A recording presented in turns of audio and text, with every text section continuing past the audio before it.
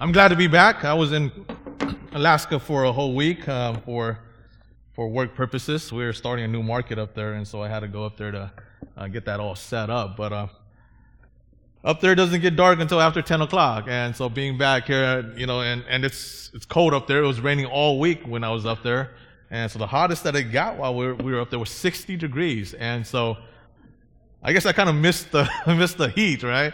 So I'm trying to adjust back with this weather here. We didn't get back until about 2 or 3 o'clock this morning, so I'm still a little tired from that. But I'm just glad to be back. I'm glad to be here with everybody. Just being up there, it's a different environment. It's a beautiful, beautiful state. We traveled around. My wife has an uncle that lives up there. He moved up there about 5 years ago, so he took us around, and we did some sightseeing, and it was wonderful. It's a beautiful, beautiful state, but I don't think I can ever live there. So, but it's great to be back. The message today is poor in spirit, and as we talked about a couple weeks ago, that I'll be teaching us, and I'll be talking about the Beatitudes here in the next few weeks here. And as we talked about this, we kind of went over exactly what Matthew was trying to say in his introduction here in chapter 5. And we saw that the thing that Matthew was doing was that he was making a great distinction between Jesus Christ and everybody else. He was making this great distinction of exactly who Jesus Christ was, exactly who this person is that is going to preach this Sermon on the Mount. And as Jesus Christ opened up his mouth, and as he started to preach, as he started to teach, the first word out of his mouth was the word blessed. Blessed. And just as the Old Testament closed up with that word destruction or that word cursed, Jesus Christ started his sermon with blessed. And Matthew really wanted us to see exactly who Jesus is, who this person that is preaching, who this person that is teaching us about the Beatitudes, who he is. And Matthew wanted us to see that he's not like any other person ever before.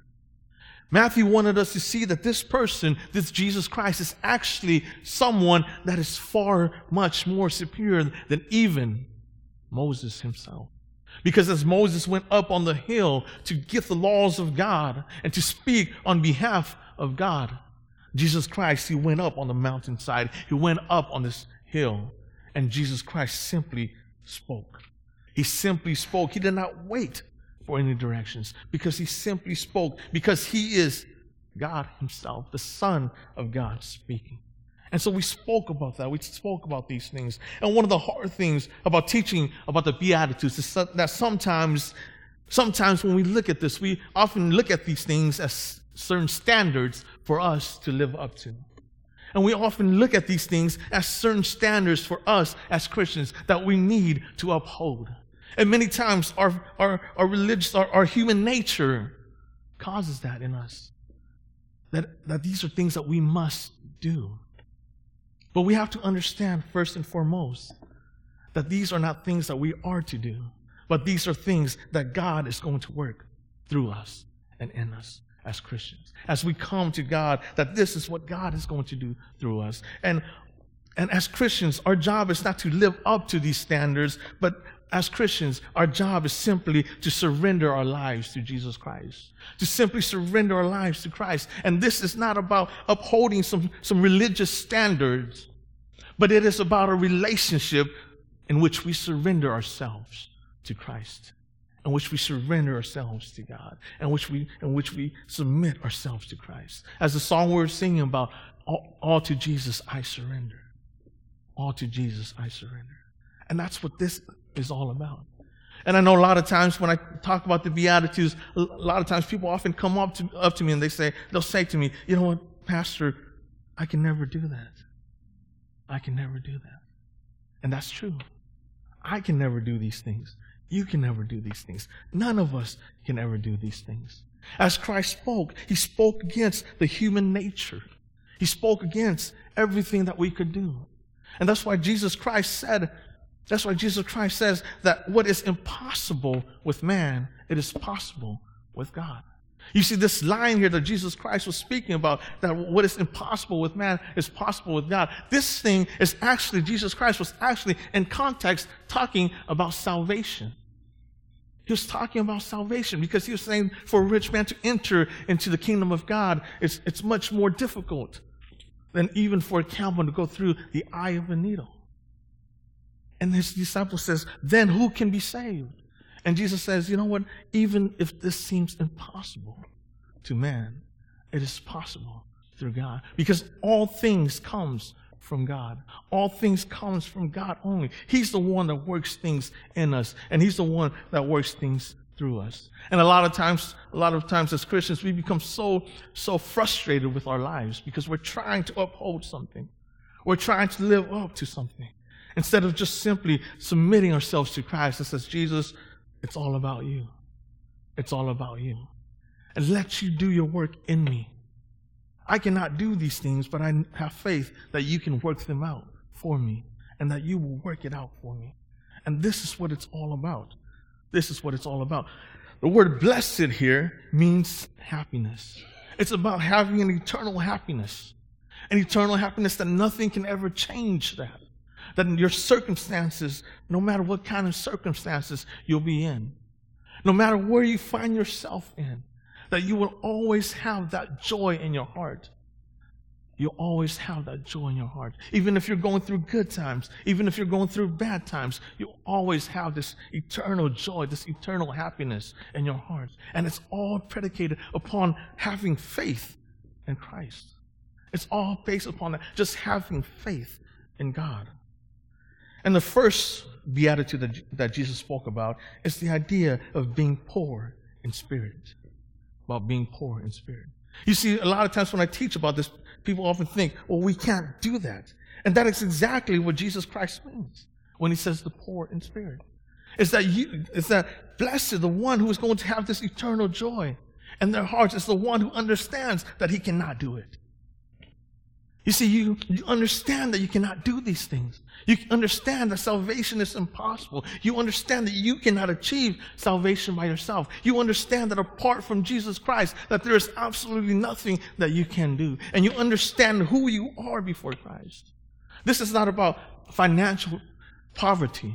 A lot of people often talk about financial poverty, that being a Christian, sometimes people say, to be a Christian, you need to be poor or so forth. But that's not what the Bible is talking about here. It's talking about spiritual poverty. It is talking about you understanding exactly your need for Jesus Christ. The world teaches us that the solution to our issues, the solution to our problems in this world is to have more self-esteem. And that's a good thing. I'm not saying that's a bad thing. But Jesus Christ is teaching us that the solution to our problem is not about that, but it's about having faith in Christ. Knowing and understanding that apart from God, you can do absolutely nothing.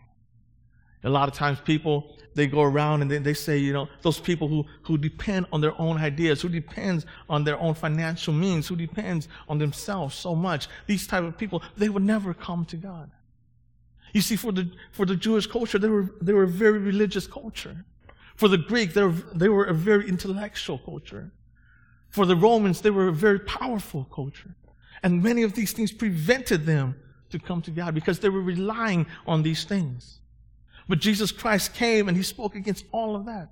Imagine what these people were thinking as Jesus Christ was proclaiming these beatitudes to them.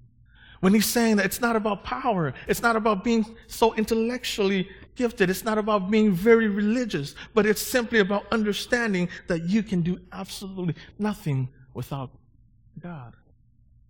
That it is about knowing and understanding that you need God, that every single thing in your life is in need of God. That's one of the greatest revelations for me in my own life, in my own faith, in my own journey. It's to come to understand that I cannot even take a breath without God. I cannot even bend down to tie my shoes without God. I cannot even speak a word without God. That all things, that even the things that we see as the least important of things, even these things we cannot do without God. That we need God to do these things. Things that we take for granted, the little things that we take for granted. It's all dependent upon God giving it to us. You see, that's when we start to find joy in our relationship with Christ. That's when we start to find joy in our Christianity, in our Christian faith. It's when we start to begin to understand that I need God. I need the Holy Spirit. I can't do this, but God can do it. So it's not about me doing all of this stuff for God, but it's about me just surrendering and letting God work through me. And as those during the times of Jesus Christ, even as they were establishing their own kingdom, as they were establishing the kingdom of men with their own power, with their own intellect, with their own religion, Jesus Christ is saying, no, those things are not the things that are going to help you.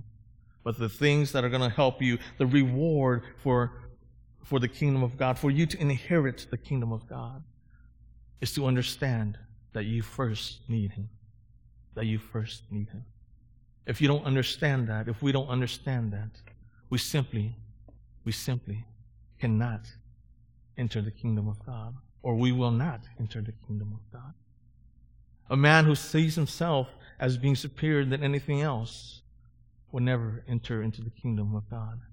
I got a funny story because when I was doing my psychological assessment with the Methodist Church, because I'm new here, so they put me through this psychological assessment, and the psychologist came back and he says, "Chang, we're a little worried about you." And I say, "Why is that?" And he said, "You're way too confident. You're way too confident. So we don't know if you'll ever be able to. We don't know if you can work with other people. So how do you explain that?" And I told them, I don't have any confidence at all in myself. But my confidence is in God, and it's always in God. God is the one that's working. God is the one that's doing these things through me. I don't know if the psychologist understood that, because I come from a theological background, and of course he comes from a psychological background. So I don't know if he understood that, but that's what I told him. But I guess I must have said something right, because here I am, right? So yeah, I'm here. So yeah, but it's just about understanding that we need God. That's what, we need God, and we can't do anything without God. And so when you look at these things and you say, I can't do that, remember, that's actually the first thing. The first thing for you to enter the kingdom of God is to understand that you can't do it. And that's why you come to Jesus Christ. So let's pray together. Father, we thank you so much, Father. We thank you so much. We know that as people, we simply can't do the things that you ask of us, Father. Everything that you teach us is against our nature, against our will, Father. But regardless, Father, we also understand and we have faith that if we surrender to you, that you will work these things in us and through us. And Father, we have faith in that. And so we ask you to do that for us, Father. And we give you all things in the name of our Lord Jesus Christ, we pray. Amen.